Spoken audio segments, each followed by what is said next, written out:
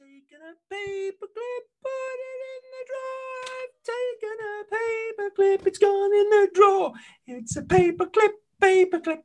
Yeah, I got a paperclip and putting it in my drawer. A really big paperclip. It's in my drawer. I really like big paperclips. Like big paperclips. What do we think of me having? Do you see the prints on the wall? It's not very clear. What are they? Yeah, they are front pages of the sports section of the NYT, and one your is, front pages. Well, it's very occasionally if I do something half decent, they send me a copy of the paper. So we've got Greenland, we've got Ilkay Gundogan. Chinch is just highlighting his own background. I'm just circling my England caps on the wall behind my head, Roy. But you carry on. It's important you tell us about these newspaper clippings. Carry on. No, please. I'm interested. No, come on. Ilkay Gundogan, carry on. I am interested. Please. Please. Angela, please carry on. Do you think Chinch does this with like members of his family as well? That they kind of kids get A-level results and he's just kind of, played for England 7 times. So you feel free to crack on. Tell me about levels 3. About your 3 Bs. Come on, tell us about. No, I am interested. No, please. Oh, come on! Don't be like that. You're not like that. Come on, tell us. It's that time of the year when people are writing their Christmas letters, and they won't send them to Chinch because he just returns them with 7 England caps scrawled on the front. Rory, come on! I want to hear, please. I feel bad now. It's just a signed picture of him in an England shirt. I feel bad now. Our listeners want to know what's on the wall. Please, come on, tell us. In fact, no, Chinch, you've hurt my feelings. But a friend of mine is planning on writing a piece, I think this week actually, about crossing, the lost art of crossing. There's been a lot of talk about crossing because Arsenal keep crossing but not scoring any goals. And he sent a message to our WhatsApp group saying who was good at crossing pre-Beckham. And I racked my brains for somebody who was good at crossing pre-Beckham. And there was a name on the tip of my tongue that I just couldn't, someone who I genuinely remember like being brilliant at crossing. Left-footed, yeah. Left-footed. Yeah. And I just couldn't, like, decent career, like solid pro career, but not necessarily stellar. And it was right there, and I just couldn't think of it. And then it came to me all of a sudden that the person I was thinking of was Steve Guppy. Steve Guppy, the Gupmeister. This is Set Piece Menu, the podcast where 4 friends talk football over food. I'm Hugh Ferris. Joining me are Stephen Wyeth, a comfortable pair of slippers, Rory Smith, a Ramones t-shirt, and Andy Hinchcliffe, a mankini. The food is a healthy slice of humble pie, which should be eaten by Chinch every Christmas, and yet he scrawls on everybody's Christmas letter 7 caps for England. Don't forget to tell about your favourite food places in the vicinity of your team's ground, by the way. People are starting to go back into grounds. Did you know that? Have you been watching the news? If Andy goes there for a game, he will definitely check it out because he has a calorie intake that most of us only enjoy on Christmas Day. setpiecemenu@gmail.com is the email address. And the football is, Chinch, do you know what we're talking about today? Can I, to explain why I don't, it's a pretty obvious comparison to make, but I equate this pod to the Scooby-Doo mysteries. So when we start the pod and we all pile into the mystery machine, I clearly am Shaggy, who knows nothing about what's going on, hasn't got a brain, is here for comedic effect. So I'm sure it's a highbrow topic we're going to talk about today.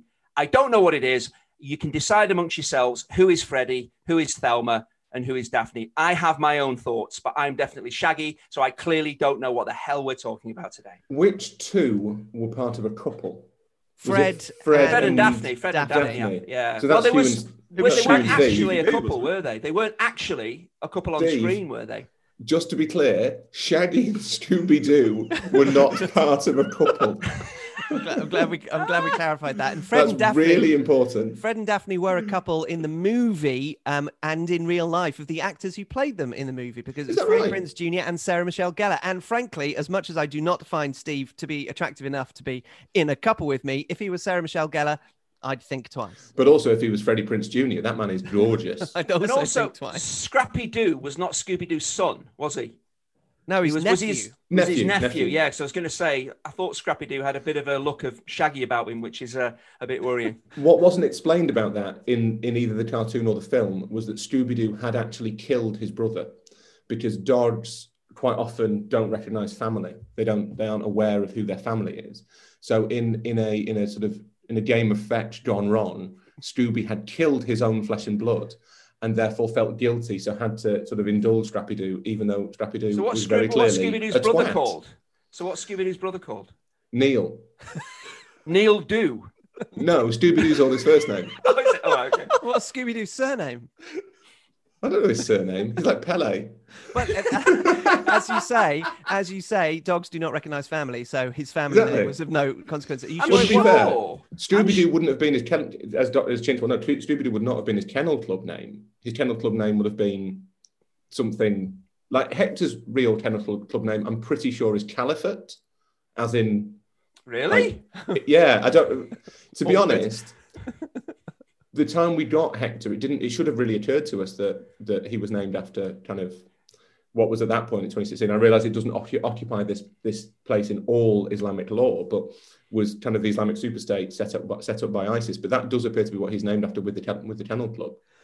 You'll be pleased to know we are not today talking about Scooby-Doo or Islamic Caliphates. Let's just do ISIS. Let's do ISIS. We are talking instead, and you could maybe get a through line between that and this. We are talking about allegiances. You all have them. We all have them. Well, Chinch doesn't, but the rest of us do. The difference, however, is that we have decided not to make it part of our public profile, when some journalists, and of course, understandably, a lot of pundits do. Furthermore, some are happy for that allegiance to be a selling point, a central part of their brand, while others are capable of both making it public and also overcoming the potential pitfalls of doing so. So today we're talking about club allegiances in the media and whether they're public or private. That is all to come. That was a long walk to get to the end of that road. Just to make Chinch feel better, I had no idea that's what we were talking about.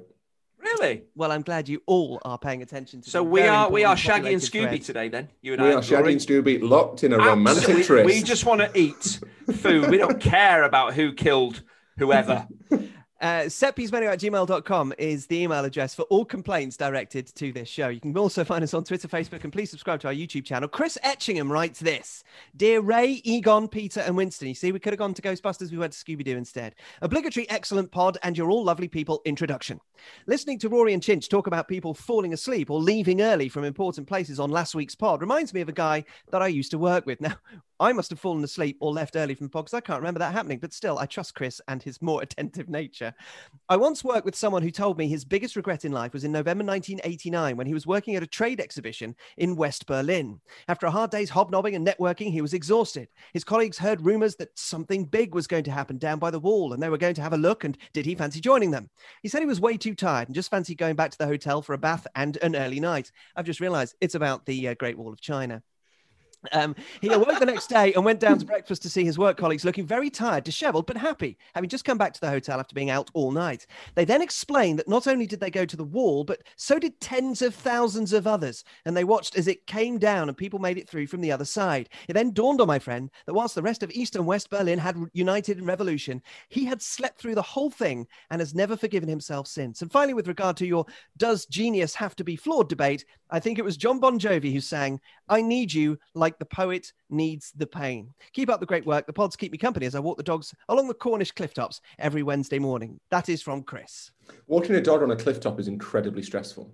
So Kate and I like to go to Pembrokeshire, which is one of Britain's best kept secrets. And except if you're in Pembrokeshire or Welsh or one of the millions of people who goes there every year. But apart from that, it's very, very quiet. And we did this lovely walk from Stackhouses with Hector when he was a puppy. So he was on his lead. And we saw a Springer Spaniel on this sheer cliff top that was hundreds and hundreds of feet drop, just scampering around in that mad way that Spaniels do. And the owner was just sort of blasé about it. And I kept thinking that dog may not have any depth perception. Like you're playing, and I've genuinely almost never been so stressed in my life.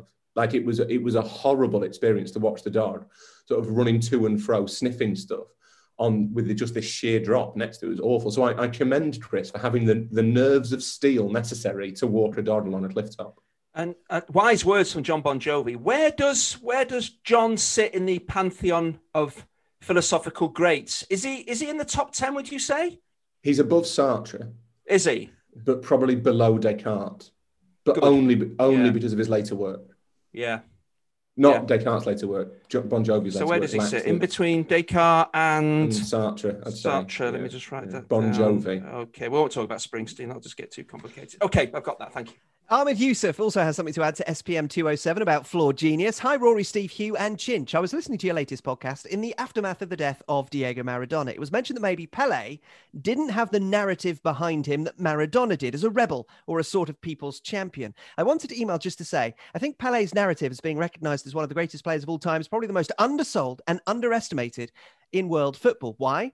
Well, we need to think about Brazil. Not only was it one of the last countries to abolish slavery in 1888, just over 50 years until Pelé was born, but in the historic World Cup final in 1950, when Brazil were beaten by Uruguay, the scapegoat for that defeat was Moacir Barbosa, the black Brazilian goalkeeper. Of course, there were black Brazilian footballers who were able to find success in the national team, but how many of them were 17 years old when they led the national team to glory on the biggest stage of all, as Pelé did in 1958, and only 8 years since their national embarrassment against Uruguay?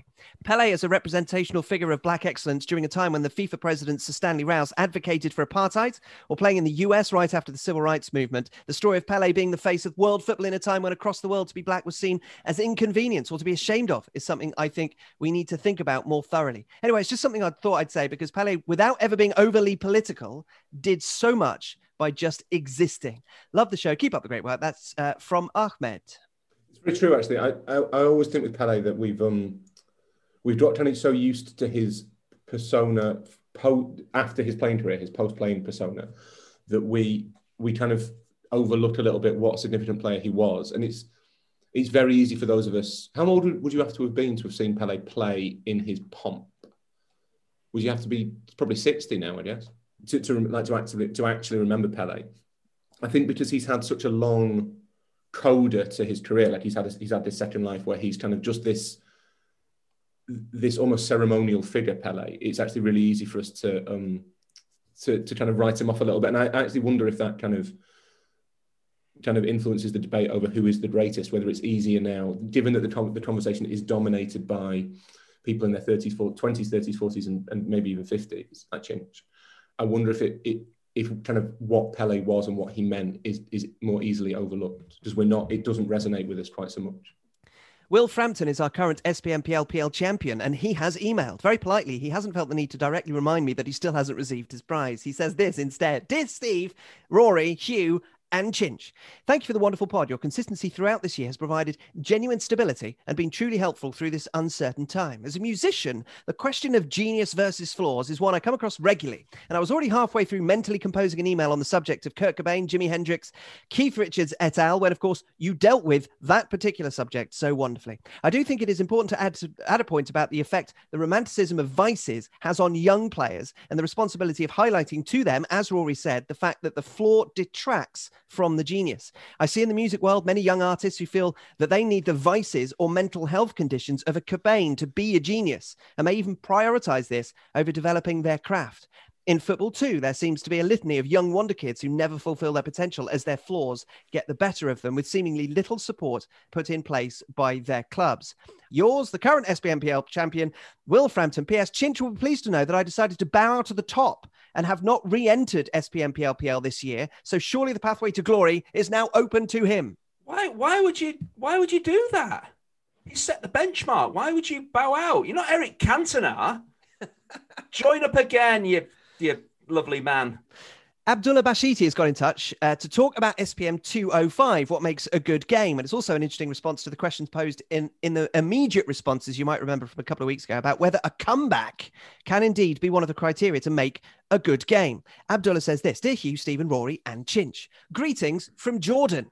I discovered the pod back in April when the whole world was in lockdown, and I haven't looked back since. Before I embark on the topic of my email, I would like to say a sincere thank you to you guys for the amazing content and debate you create on this show. So honestly, thanks. Kept that in. Might be surprised. I kept it in. Now that we've gotten rid of the formalities, allow me to share my thoughts on what makes a good game. I agree with what you guys mentioned about the elements that contribute to making a good game, from intensity to drama to storylines. Also, I agree with Rory that having lots of goals in a game doesn't necessarily make it a good one. I'm a fan of both Napoli and Chelsea. I've watched Napoli live in a stadium only twice in my lifetime. Coincidentally, both were against Bologna. And despite both matches ending in victory for us, they had contrasting feelings. The first game was my first ever time going to watch a Serie A match in a stadium. And even though Maurizio Sarri's Napoli were having a goal fest as they thrashed Bologna 7-1 and played some very beautiful football, somehow it felt less entertaining than the other match when Dries Mertens grabbed the winner for Carlo Ancelotti's side in the dying minutes of a 3-2 win. Whenever I'm asked what my most memorable Chelsea games are, my mind immediately goes to the 3-2 win against Liverpool in the Champions League semi-final in 2008, and also the nerve-wracking 4-4 draw against the same team in the quarterfinals a year later. Those games had everything, from Frank Lampard coming back after the passing of his mother to score a vital penalty against Pepe Reina, falling on his knees in tears and guiding us to our first Champions League final, to Fabio Aurelio's sneaky free kick against Petr Cech, to Alex blasting a thunderbolt into Reina's net, and eventually Didier Drogba and Lampard producing a fine performance to lead us to victory. I know this email has been long, but bear with me. Just as in Rory's stories, there is a point, and it is this.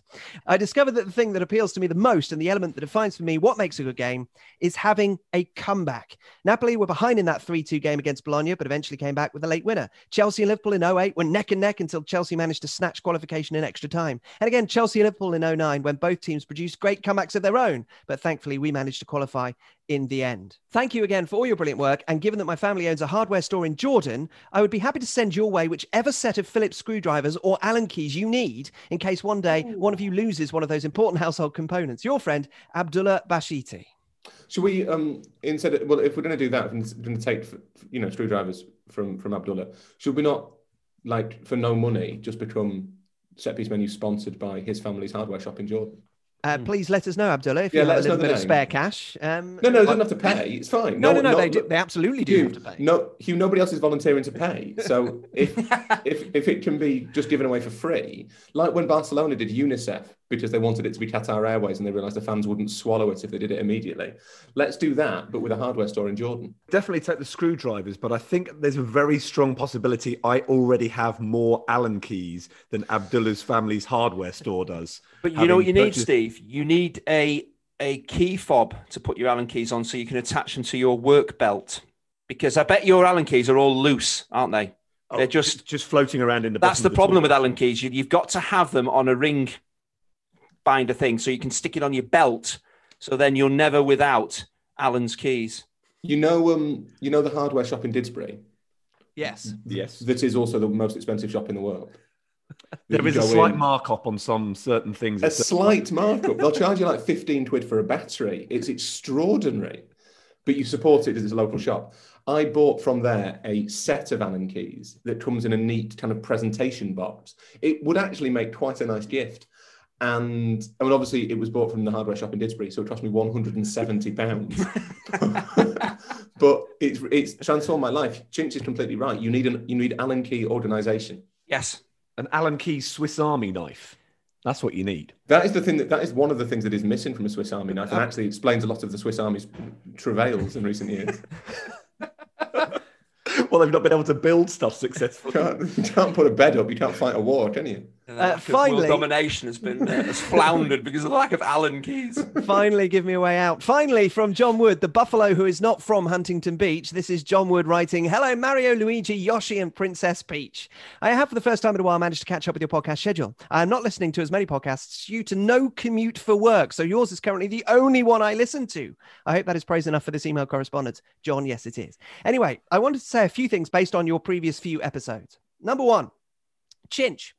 Having seen you in person at the live show, I can reassure you that the petrol station attendance assessment of your physique in last week's soccer story is very much incorrect. Myself and my friend Chris, yes, I am naming and shaming you, Chris, both agree that Chinch is hench. So please do not feel self-conscious. Your work with Joao is not wasted." And hench is good. Hench is good, right? Yeah, hench is good. Yes, that's what. Good. That's what the kids call people like you, Chinch. Okay. Number two, Hugh, you are correct that bleeps are far funnier than actual swear words. See Mike Bassett's halftime team talk from the film of the same name. If you ever do a pod on the greatest football film, I would nominate this.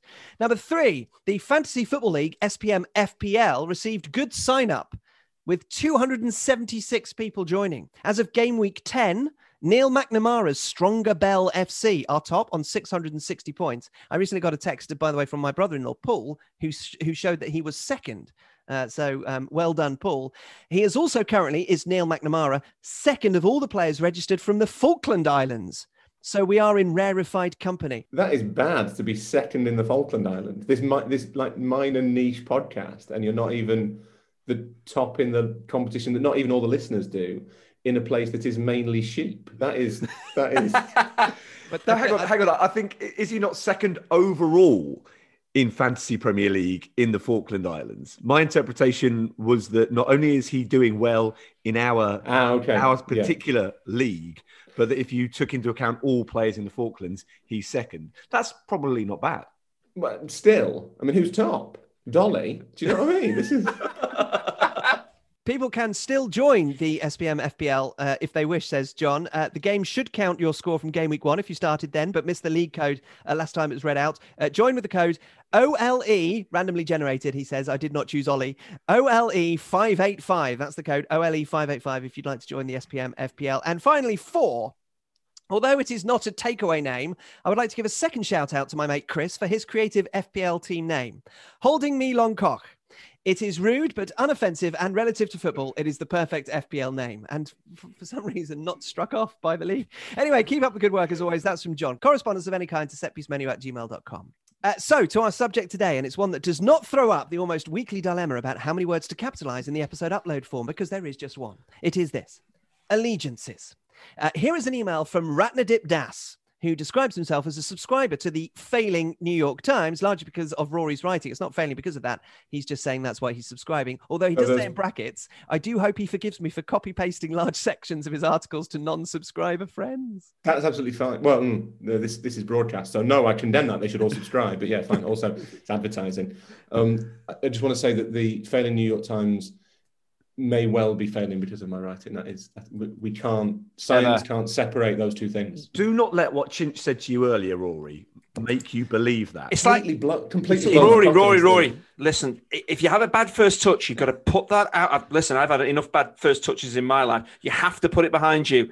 For the next 89 minutes, just produce your very, very best. I hope this podcast doesn't last another 89 minutes. I've got things to do. In fact, in the grand scheme of things, it could be claimed that getting a story about soccer in Greenland on the front page of the New York Times sports section is a greater achievement than playing in a 0-0 draw between England and Saudi Arabia. Well, I don't even think that's massively up for debate, Stephen. I think you made a fool of yourself there. Ratnadip continues. Andy Hinchcliffe and co. Greetings from Birmingham via Kolkata. I hope you are all well and healthy. I write in response to something which happened earlier in the season during the coverage of Manchester United's home defeat to Spurs. Patrice Evra's halftime reaction, which was impassioned due to his strong affinity for the club. It was somewhat welcome to see something genuine in a TV environment where not many things feel that way. However, as he himself admitted, it is not ideal to have a strong emotional bond to a team when you're ostensibly there to provide objective analysis. This, along with the frequency of having Gary Neville, another ex-United player, commentate on their games, leads to my question. Would it be healthier for football discourse if pundits or co-commentators had no relationship with the clubs they are covering, or is that simply not practical? Surely if people chosen to analyse the match were done so because of some sense of objective merit instead of repute in the game, it would elevate the conversation.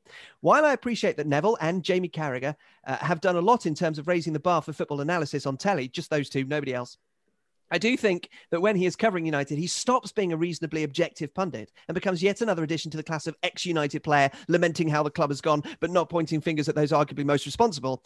And that is frankly tedious, if only because only a select number of clubs get that sort of presence. Thank you for the show, and I always love hearing Hugh's dulcet tones trying to navigate the intro into the episode proper, and he's very good at that, despite the hurdles he faces. Yes, today again. Thank you. That is from Ratnadip. So Ratnadip's email highlights both the pros and cons of a pundit wearing their allegiances on their sleeve. He enjoys the emotional engagement, but understands the subsequent lack of objectivity reduces the chances of the kind of analysis the audience has come to appreciate, particularly in recent years. And it's not just a debate about pundits. James Tosland tweeted Set Piece Menu recently to say this: can I ask why you guys don't reveal who you support? Or more broadly, why some journalists make their team clear and others don't? Is it to do with what media opportunities you get? How are you perceived? I assume it's easier to say so it doesn't slip out. What's particularly fascinating is that the response to those questions was succinctly tweeted in reply using 233 characters, and we're about to make it last half an hour. So if you're pushed for time, just check your Twitter app. If you're not and you'd like the long form, here we go. Does a pundit's allegiances prevent them from providing objective analysis, or do we want them to feel like fans feel? Also, do you care if you know who a journalist supports? And why do some decide that that is a risk not worth taking, or that impartiality is their chosen priority? Today's show is all about allegiances among those in the media and whether they should be public or private. Well, I think I've talked about this before. As a kid, I was never really a fan. I didn't support a club and go and watch a team. So maybe I'm not as invested as a lot of the guys that played and then went into the world of punditry. If you talk about, say, Gary Neville compared to me, it's completely different how he probably feels about Man United, about how I feel about the teams that, because I didn't support a team when I was a kid, so I didn't have that strong allegiance. The teams that I played for, I cared about deeply. City, Everton, Sheffield Wednesday, England, maybe not so much. But I really did care about that. But I came at it, I think, from a different angle. So then when I went into maybe the media, I didn't have that maybe kind of really strong allegiance to one club or all the clubs that I played, because I didn't support them maybe as a kid. And surely that's where maybe this all comes from. It's not necessarily who you play for. And that then comes out when you do your punditry work. But I've always felt when I work is that I generally just see two teams and try to commentate as best I can on them. But strangely, I've done Merseyside derbies, Everton, Liverpool, and I play for Everton. I've done Manchester derbies, play for City, I've done City United. But then the only game that I was actually not allowed to cover was Sheffield United, Sheffield Wednesday, because they felt of my allegiances would lean towards Sheffield Wednesday. When I'd done Manchester derbies and Merseyside derbies, I always found it strange why they would look at that game, or certain producers would think, well, we don't want you on that game just in case the fans are critical and you play for Wednesday. And I didn't bring up the fact I played for Everton and City and done games, derbies for those two teams. So that seems strange, but I think it is something that is levelled at pundits. Well, you're only saying that because you support the team. Or I've had criticism when I've covered Man City and they've won 4 or 5-0. And I said, well, by City standards, they played reasonably well today, but they weren't at their best. City fans saying, hang on a minute, you play for the club. How can you say that? We were brilliant. All I'm trying to do is give my honest opinion on what I've seen. But my allegiances really don't come into it. They never do influence what I say, because I don't think I'm invested as much as a lot of the pundits that are out there now. Presumably because of, again, how they felt about the teams they supported as a kid. Is that the main reason I think like I do and other pundits feel the way that they do? What interests me most is that, I think we can accept that Chinch is an exception in lots and lots of ways, that he didn't particularly support a club as a kid, whereas most pundits, ex-players, will have supported somebody as a child. And one of the things I always find quite funny about ex-players is the number of teams they'll claim to support. So it's always all of their former teams and whoever they supported as a kid, and kind of their mates' clubs, or the ones who their friends are currently managing or whatever. So you'll speak to some former players who are now in the media, and there'll be a big long list of clubs that they have an allegiance to, and you sort of think, well, it must get pretty confusing for you that you support so many different teams.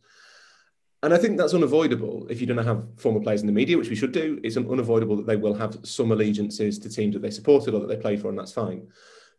What I find, the two trends that I find really interesting, and Chinch may be able to offer some insight into this.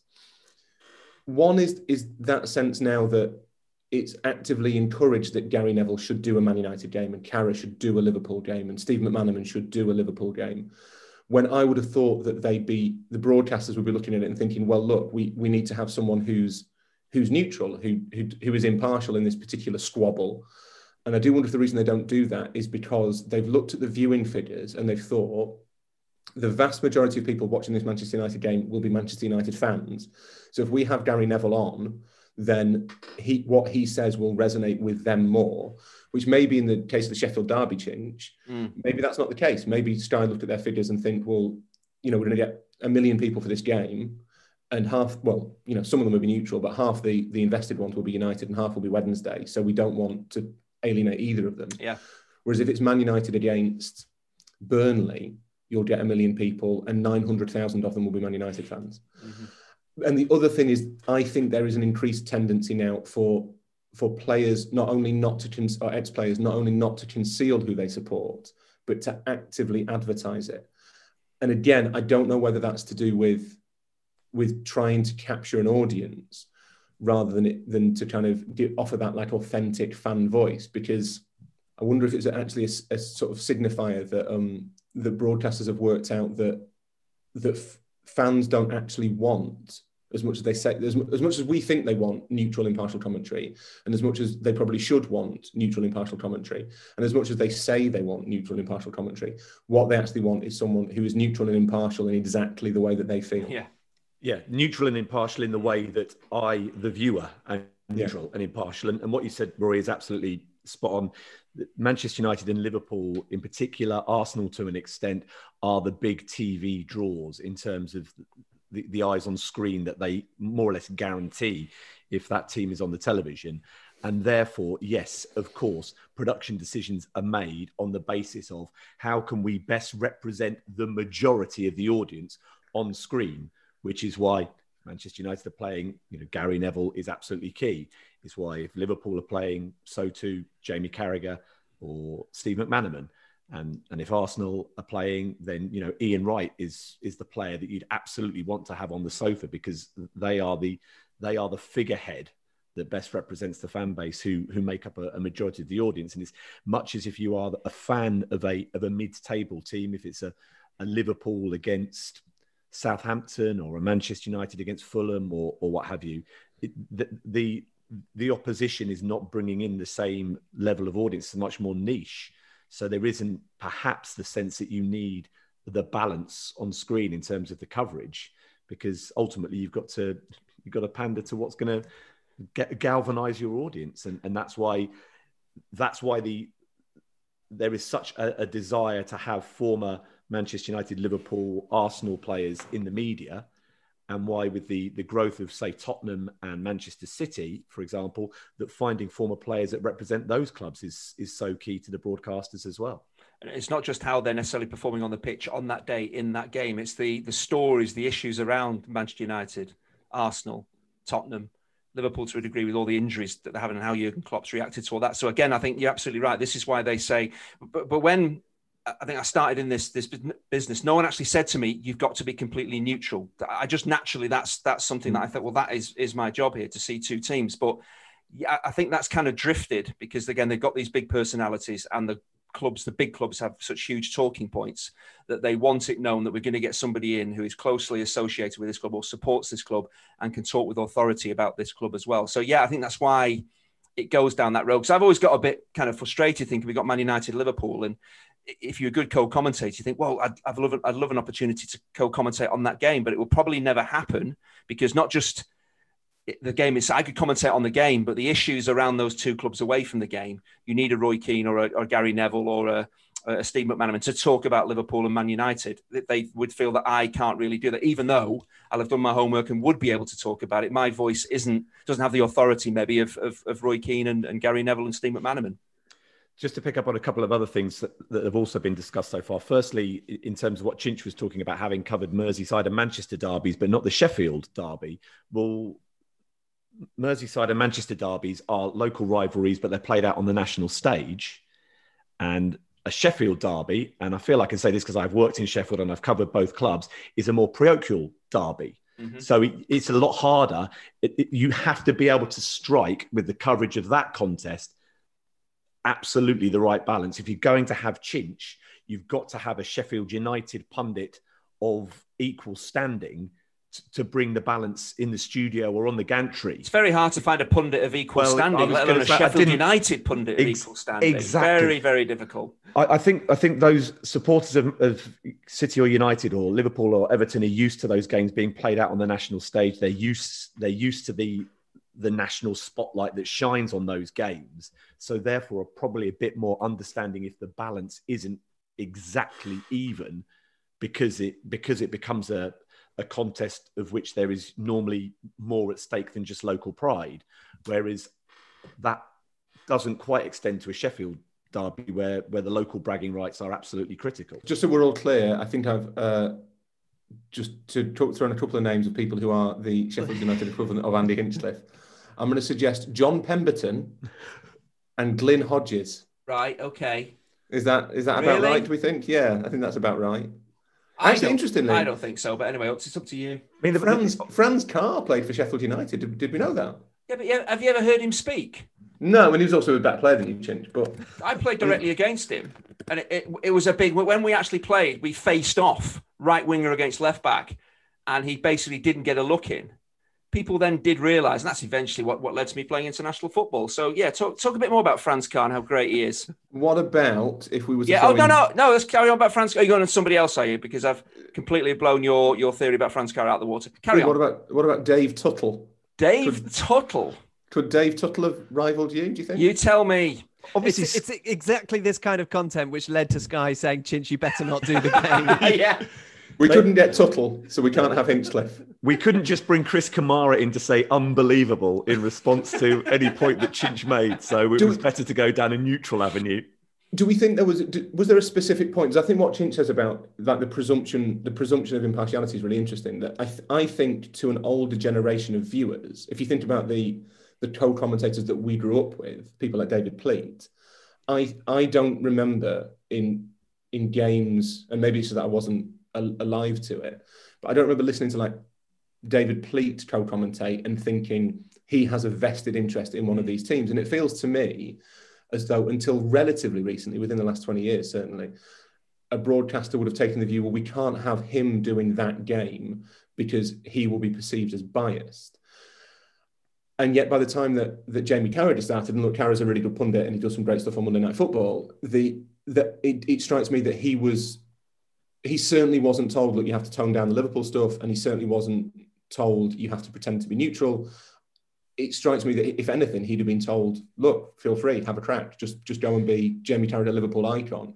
And that is a really interesting and quite important shift in the way that broadcasters think about fans and the way they see tribalism as being a bigger sell than almost in the actual football itself, if you see what I mean. Yeah, but that's not the job. That's surely because Carragher came along. Do you not think? And they felt how we could use him. It's not necessarily we need someone to fill this job, so we'll find someone. Is it not him that came first? They thought, right, we're going to use what he naturally has. But you can only do Jamie Carragher in the context of Gary Neville, because Gary Neville, when he took the job, that wasn't the environment, and there was a genuine effort to make Gary Neville both supportive of Manchester United, but in just as much a pundit that people eventually came to trust because of his strong analysis work and his ability to do a good job as a pundit, both particularly in the studio and eventually as a co-commentator. And then the co-commentary started to add to it, and he started to do Manchester United games, and they started to kind of rebuild that in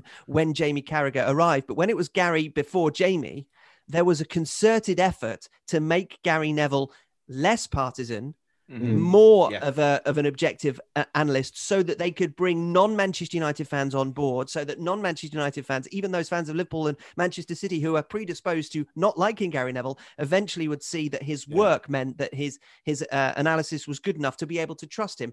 Thereafter, having built the foundations, you can then build on the partisanship and add in Jamie Carragher for a bit of balance, so that you've got a Liverpool and a Manchester United. Yeah, Hugh's absolutely right. Gary Neville came along with credibility with Manchester United fans. That already was a very top asset in terms of him getting work in the media.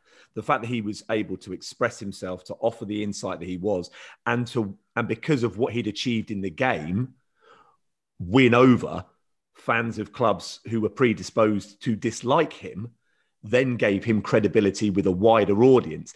And that set a new standard, really, in terms of the punditry requirements for those at sort of that elite level in terms of the big games on Sky.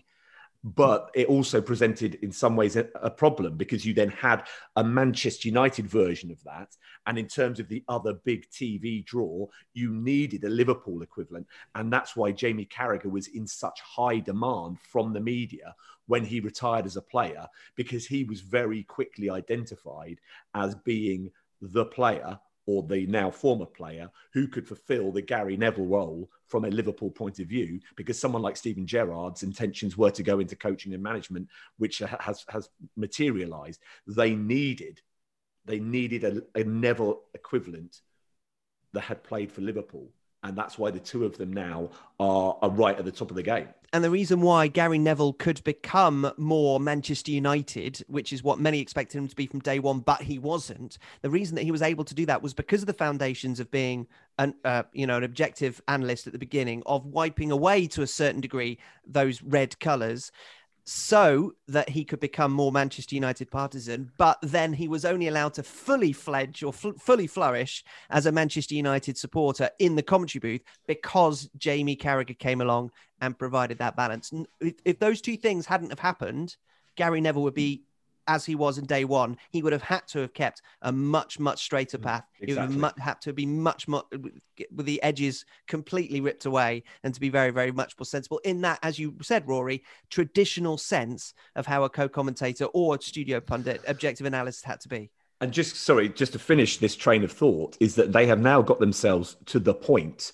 where they have transformed from being representatives of their clubs to the top pundits, where supporters of other clubs accept their presence on screen as being the top people. So almost by attaching Neville or Carragher to the game, Sky are elevating it further. So even if it's, say, Manchester City versus Arsenal, it feels like, well, that needs to be a Neville or a Carragher game because they're the top guys, even though they haven't got an association with either club. And in fact, in Gary Neville's case, he played for one of the team's great rivals. My dad, who I take as kind of the avatar of like purity when it comes to partiality, he basically has no tolerance for it at all. The tribal aspects of football genuinely detracts from the spectacle for him. But he is a Leicester fan at heart, although he denies it.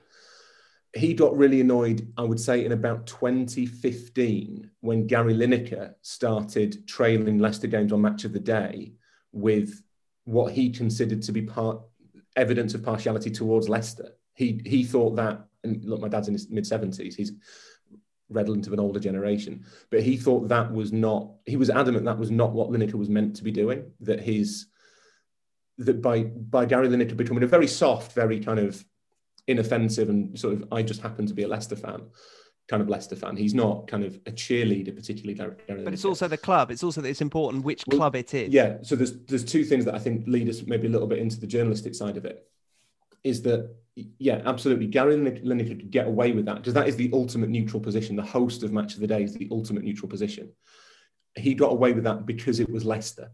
I think if Gary Lineker had been a Manchester United or a Liverpool fan, or maybe an Arsenal fan, and then possibly the other three members of the Big Six, I think that would not have been possible. I think there is a much higher tolerance for everyone involved in the kind of football industry landscape to be partisan if they don't support a club that lots of people have strong opinions on. Lots of people have strong opinions for or against Liverpool or Manchester United. Lots of people have strong opinions on Arsenal. Slightly fewer people, but still lots of people have strong opinions on Chelsea, Man City and Spurs. I always think it's interesting that amongst journalists, it doesn't seem to be a problem for Newcastle or Villa or, to an extent, like Everton fans, maybe less so for Everton, but certainly for teams like Newcastle, Villa, to kind of reveal themselves as being, I'm a journalist, but I'm also a Newcastle fan. I'm also a Villa fan. That seems to be okay. And lower down the leagues, it's actively encouraged. If you're a Leyton Orient fan, just tell everyone constantly that you're a Leyton Orient fan. That really isn't a problem. It seems to burnish your credentials, which I wonder is one of those things that we just accept. But I wonder if that is a sign that actually fans as a whole don't believe in the concept of impartiality, that there is a point at which they want journalists to prove that they are fans because that means that they kind of have more authenticity. And the example, I shouldn't really quote this as an example because he's a mate, one of my best mates, and he's no longer a journalist, but the Times of London used to have a reporter called Tony Barrett, who is now working at Liverpool as a kind of community liaison position and doing an excellent job. And he's a lovely man, this Tony. Tony is one of the scousest people in the world. He is like grade A, pure, uncut Scouse.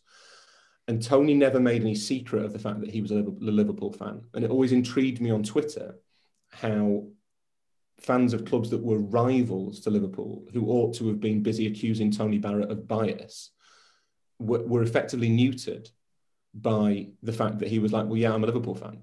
He never kind of tried to hide it. Most journalists, I think, still feel some sort of impulse, some sort of compulsion to hide their allegiance because, as Michael Calvin, who now is an author but worked for a long time for the Telegraph and the Mirror and stuff, but Michael Calvin always told me that his first editor at the Telegraph called him into his office on his first day as a sports reporter and said, I've only got one piece of advice, and that is, do not let me know the colour of your politics or the colour of your team. And that was the bar to which sports journalists were held. Now, the Telegraph has very much given up on not showing the colour of its politics. And I think there's been a move within football journalism as well to allow people to show the colours of their team. But I wonder whether that's actually to do with the fact that in fans' eyes, that makes you more authentic, and the pretense of complete impartiality, which I personally think is crucial and genuinely vitally important to being able to do your job properly.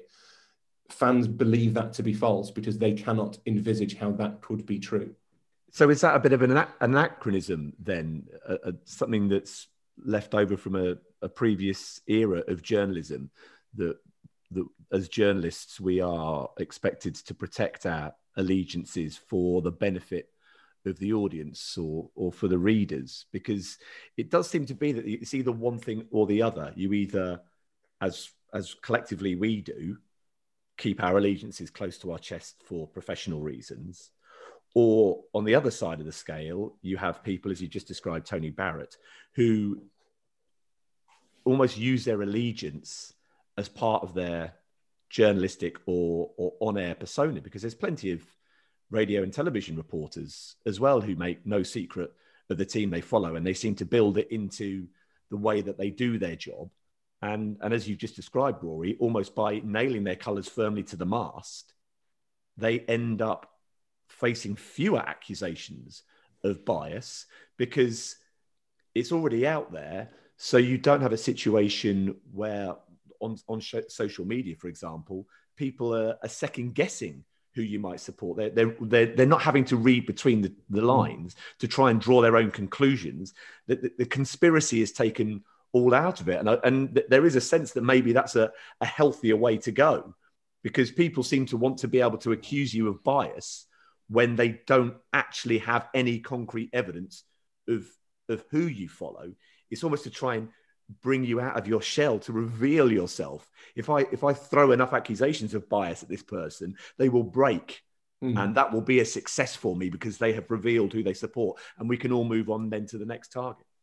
So is it the case to say broadcasters or the media now wanting allegiances to be made known, but surely you stand and fall by the content of what you do?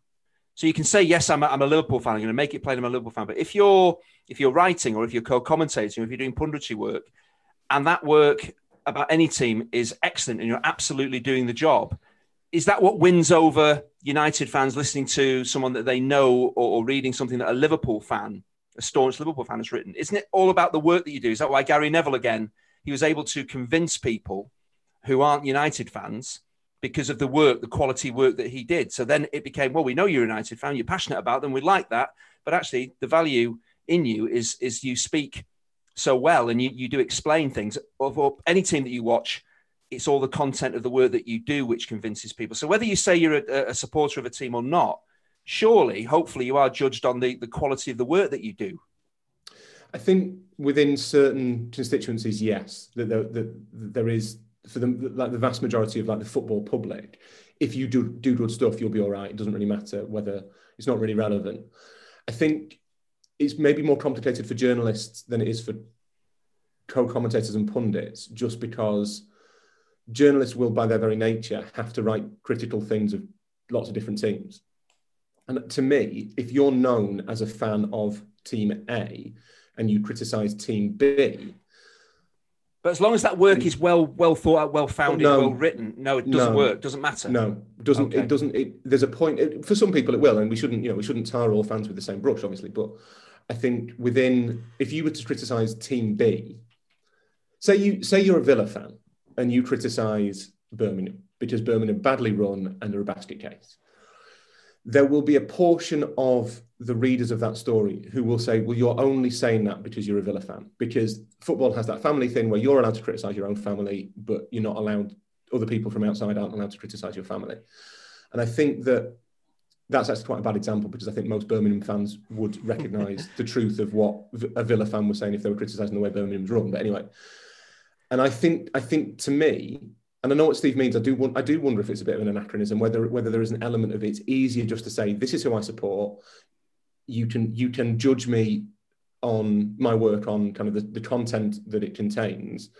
And if you decide that it's all wrong because I support Team X, then that's fine. It doesn't matter. But equally, I think the crucial thing is that there's two things. One is that I don't actually think that who you support is quite as relevant as a lot of people think it is. in the way that you work. It's amazing how often, like, it's amazing, like, relatively speaking, I support quite a big team, but like, in terms of the percentage of my work that I do where that big team is mentioned, it's probably, I don't know, it's a relatively small fraction. It's not kind of 95% of my work is on this club. And certainly when I write about them, I'm not writing about them because I support them. I'm writing about them because they happen to be relevant to whatever I'm writing about. So, or relevant in the general kind of thrust of the season. So to me, it's always been a much more, revealing who you support, it can only be destructive. It can only kind of give people reason not to listen to you. It doesn't lend weight. And the exception to that is if you support a smaller club, then it lends authority and authenticity to the fact that you are a true football fan. As we talked about before, there is this hierarchy of fans, so that if you're a Colchester fan, fans of Manchester United will be like, well, you know, they're a Colchester fan, so they must be a proper football fan. They get it. Yeah, they get it. You know, and I think that there are journalists who use that allegiance to a smaller team. And to be honest, that smaller team can be anybody outside the top six of the Premier League. To say I am of this world, you can respect me because I am genuine. Whereas if you are someone who supports one of the top six, it's a much more fraught thing to do because it is assumed that you are writing from the perspective of a fan of that club.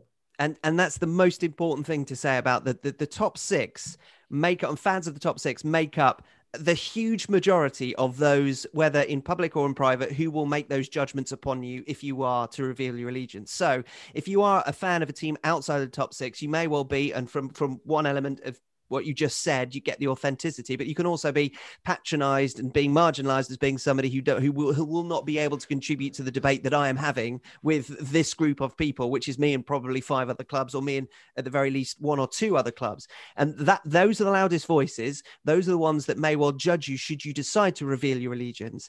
And also there's a disconnect between those people who consider their identity to be completely interwoven with who they support. And that is how they represent themselves online, potentially. That's how they represent themselves within their family structures. It's how they represent themselves within their friends and their debates, and everything. Every conversation they have might be tied to which football club they support, and therefore by extension, which club other people support that they might be having a discussion about. I would suggest that as journalists, that is always going to be, unless you are working for that club, you are displaced one move. You always consider your identity to be that of a journalist first. And Andy is one of those exceptions to the rule that the pundit now might be somebody who is intrinsically linked to a club, and therefore that is still their identity. But Chinch, whether it's an acronym or whether it's just something because of how you grew up, Chinch, that genuinely you are one removed from that. You are not, your identity is not wedded to the team you support. And for us, and Rory said that you write sometimes about your team, Stephen and I will talk about our team on the radio or on the television. It may well be of relevance to us in our daily lives, but we don't think that when we are talking about them, because that is removed from what we are doing. We are being a journalist and we are talking about, and it sounds incredibly pompous. And I do apologize for the fact that there'll be loads of people saying, oh, shut up. You don't think like that, because they don't have that same intrinsic reaction to the football world that we do. Our priority is to genuinely do the best job that we can, and to not be judged on it based on who we support, because we just genuinely don't think it is of relevance. When I've had this discussion with colleagues, something that comes up regularly and has become a bit of a mantra for football commentators in particular is this idea that you are confusing your bias as a viewer, as a listener, with what you perceive to be my bias. Because actually, and this is really twee, and I'm sorry, but it's like a bit of a protective shield for some of the people in my industry, is that on a match day, our team is the people that we are working with. It's the director, it's the producers, it's your co-commentator. It's the vast number of people that pull their resources together to make a live broadcast happen. So even if you happen to be covering the team that you support, and it happens very rarely, then do you know what? The thing that you are most worried about is doing a good job for yourself and for the people that you are working with. That is your number one responsibility for those 90 minutes. The success or otherwise of the team that either you do support or that people perceive that you support is utterly irrelevant. And even if you are covering the team that you follow, the chances are that you're more likely to be biased against them because you are you are overprotecting, you're overcompensating. So you're likely to see it through the reverse prism to the ones that people might perceive. And that is something that is definitely true. And the final thing on that point is it was Guy Mowbray who was the first person, Match of the Day's top commentator, Guy Mowbray, who was the first person I heard say this. And it's really true. The football commentators and referees share an awful lot in common in terms of the perception that they've had a good game if you don't notice them. And that is one of the main reasons I think football commentators in particular protect their allegiances, because that enables you, gives you a greater chance of having that good game because people haven't noticed that you're there. I'm gonna shock everybody and say I genuinely care more about myself than I do about my team, and that, frankly, is what guides me. And your wife and all of us and your close friend. So that actually applies to journalists as well. So I've seen my team in what could be argued is the biggest game in club football. Sherpa Van Trophies final. The Sherpa Van Trophies final. The Europa League round of 16. And and literally on the final whistle, my thought is not, I'm so happy they've done this. It is, I have to write 1,200 words. That is genuinely your thought process at the absolute pinnacle of either joy or despair. Is what's happening over there is for me to document, not for me to enjoy. And I think this isn't meant to sound arrogant or presumptuous or dismissive of fans, but unless, I can't believe I'm going to say this, it's very hard, I think, for someone who's not been in that situation to understand what that situation is like. Yeah. And it is actually, to be fair, it's like a cause of a bit of regret afterwards. Like the day after, you think, I didn't really enjoy that as much as I should have done. And conversely, I suppose you think, well, actually, that didn't hurt as much as it should have done because I wasn't really paying attention to the emotionality of what this team has, this club has done. I was thinking, well, I have to make there be words on this page, otherwise I'm going to get in real trouble with Andy. That is my main thought in that moment is about Andy, not about what's happened. How can I make sure Andy's fine? But that's the point about you have a clarity of thought, apart from obsessing about Andy Dass. You have a clarity of thought that hopefully allows you to do that job in the best way possible, as opposed to being clouded potentially by a distraction that your emotions may provide you if you let them overwhelm you. I'm very nervous about the fact that we're all sounding incredibly pompous at the moment, but I'm trying to articulate the genuine, the most emotional moment I've had at a football game during my career for work. Neither of the teams were the team that I supported. It was because it was a massive story and you were really excited to be there. Like I said, we're just self-obsessed. That's all we care about. No, but it's you're doing a job, and I think that is the crucial thing. And the other thing that's important to say is that when you work within football, you tend to have lots of different biases. Just there's lots of people that you know who you want to see do well. So there was before we fell out, obviously I liked Roberto Martinez a lot. I still like him now. He doesn't like me. But I don't support Everton, but I really wanted his Everton team to do well because I really like him. And there's players that, like Ilkay. My main thing with Man City is I want Ilkay to play well. I don't really, the result doesn't make a huge amount of difference to me. But if Ilkay's played well, a bad Man City game for me is that Ilkay's conceded a penalty. That's a bad Man City game for me. You have these personal biases that are everywhere, but you never write them. You never write them. Yeah, they never fall into your words. But I think the one time that you have to really check it. Actually, Steve's right. If you're working on the team you support, you are much more likely to be. Your bias will manifest in hypercriticism, as is true of all fans. So you will be much harsher to the team you support. I think when you're criticising the teams that are your direct rivals, when deep down you find their struggles quite funny, what you tend to do is second guess yourself so much that you don't want to be, you're sat there thinking, I don't want to be thinking this about Southampton because I love Portsmouth. I want to make sure that I actually think this about Southampton, that you interrogate your thought processes so much that if anything, you're probably a little bit too kind to them. So I think if there is a way that bias manifests itself in the media, certainly from the written media's point of view, it's that the people who are writing about the teams they support are too harsh on the teams they support and possibly too nice about the teams that they actively, in theory, dislike.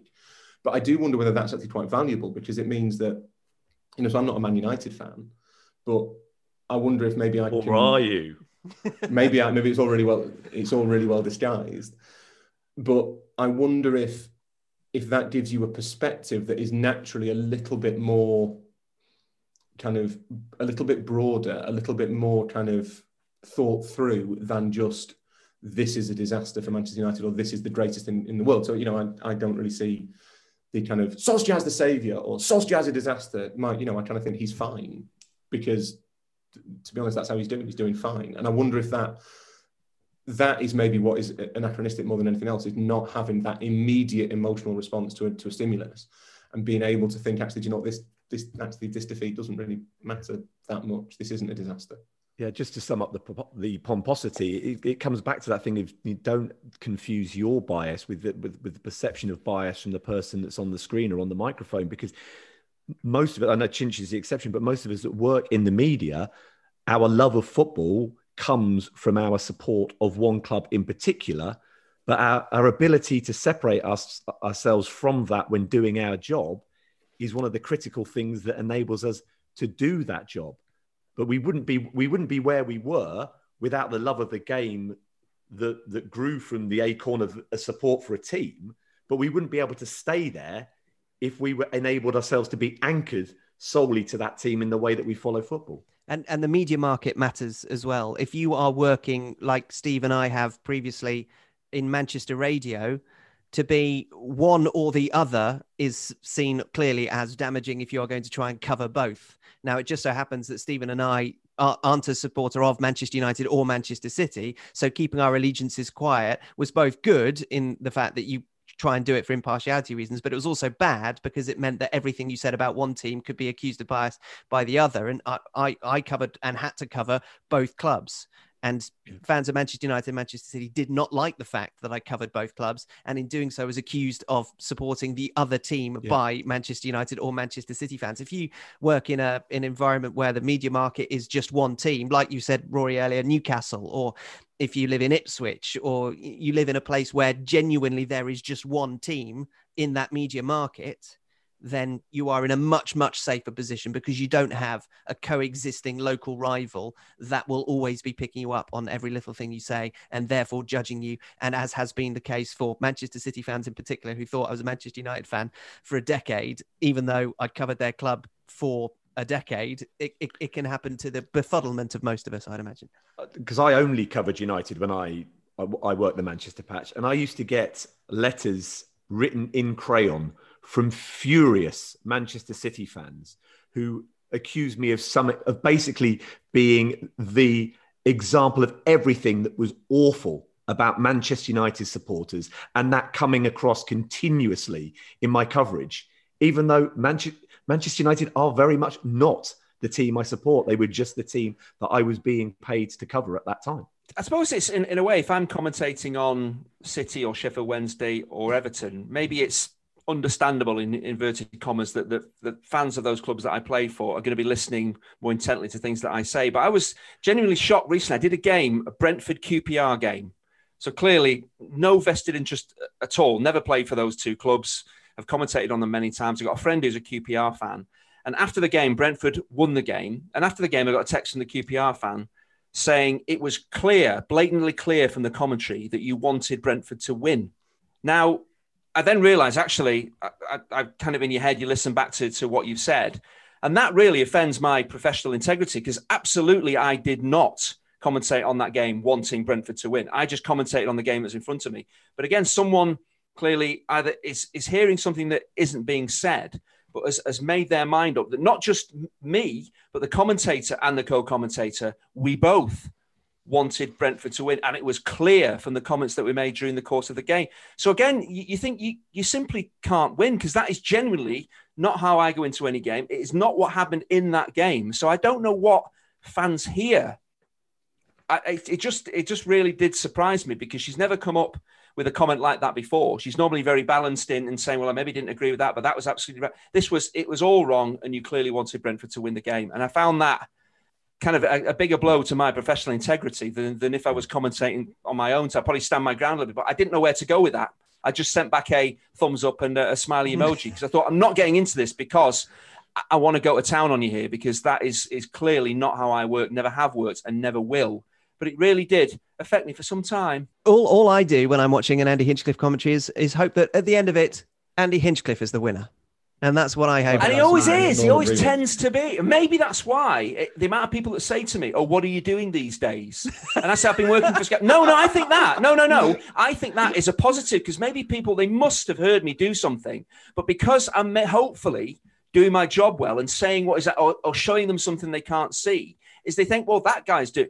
If I say something that's really anti their club or something that clearly isn't true, maybe they'd say, who the hell is that guy? I want to find out who's getting it so wrong. So maybe because I do get it right, I kind of go under the radar. But so many people say, so what are you doing these days? And I say, I'm a painter and decorator because it's not much. But I've been working for Sky for 10 years. Oh, have you? Yes, I have. I've been brilliant. And my name's Don Goodman. It is time for Nevermind Jack and Ori, What a Soccer Story. This is Andy Hinchcliffe tells the tale from his playing or broadcasting days with all adult behaviour and libel-worthy details removed. Well, this was something I was hoping to keep firmly under the radar. It's about darts. Now, is darts a sport? Yes. Technically, it's why is it a sport? It's a sport. But it's just a sport. It's a pub game. Yeah. It's a sport. It's like Shelf Halfpenny. Move on from framing the terms of your story. Get on with it. Okay, so Sky, there's this apparently a big darts thing is happening. So weirdly, all the football pundits were asked to do this. Apparently, there's this song, a Planet Funk song called "Chase the Sun," which is like must be the theme tune for the. Nobody knows the title. Everybody knows the song. So, well, I didn't know either. So they said to us, what you need to do is we're going to get you to, as if I was at Bournemouth. So you're at a game, you're kind of looking over your notes and you start humming this tune, which I said I'd heard of, but I'm 51. I clearly hadn't heard of it. So I'm sure I got it wrong. And everybody was there saying, that's not the right tune. I don't know what song you're doing. But I thought, well, clearly I've done it so badly. It's not going to make the edit. There's no way this is going to go into this preview of this big darts competition or whatever you call it coming along. But it did. And Steve, you did. Why are you shaking your head? I made the edit, didn't I? How good or bad was it? Well, I assume it was its debut appearance, I'm assuming, ahead of Monday Night Football last night. Does that get a big audience? I think they went for the big audience. Was it obvious it was me? It's pretty difficult to confuse you with anybody else, Chinch. Oh, how long was I on? I can't bring myself. Loads of people since have sent me links to this, and I just can't bring myself because I know how bad it's going to be, and I can't believe they actually left it in. Your entire appearance is available on our Twitter feed. Chinch. Oh no! It's a decent 2-second chunk of you humming along with the darts theme tune. Ladies and gentlemen, for the purposes of those who don't know what music is played every time that Sky Sports coverage of the World Darts Championship, a significant event, goes to a break following the conclusion of a set, would you like to, Chinch, give us your rendition now of the full song? No, I've done it and I still don't know. There's a dum-de-dum-de-dee, the da-de-da-de-da, and a bum-bum-bum in there, but I don't know in what order the da-de-das, the dee-dee-dees, and the dum-de-dums come to. I don't know, because I don't know. If you give me a song I'd have known, I could have done, but I thought I'd done such a bad job of it. And people saying, you've not actually hummed. I think, again, it's just my charisma, I think, that got me in that made the edit. It wasn't actually what I was doing or the sounds that were coming out of my mouth. It's just the fact they wanted me on screen. I was going to say that 2-second chunk is what I've heard Nicky calls Chinch. On that bombshell. Well, let's go to break with this music. The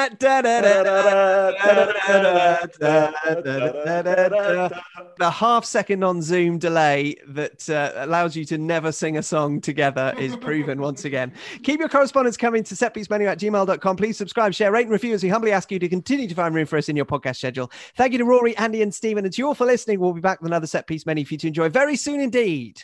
You must know that. Don't Wigan, I think, play it after a goal as well. When was the last time I went to Wigan?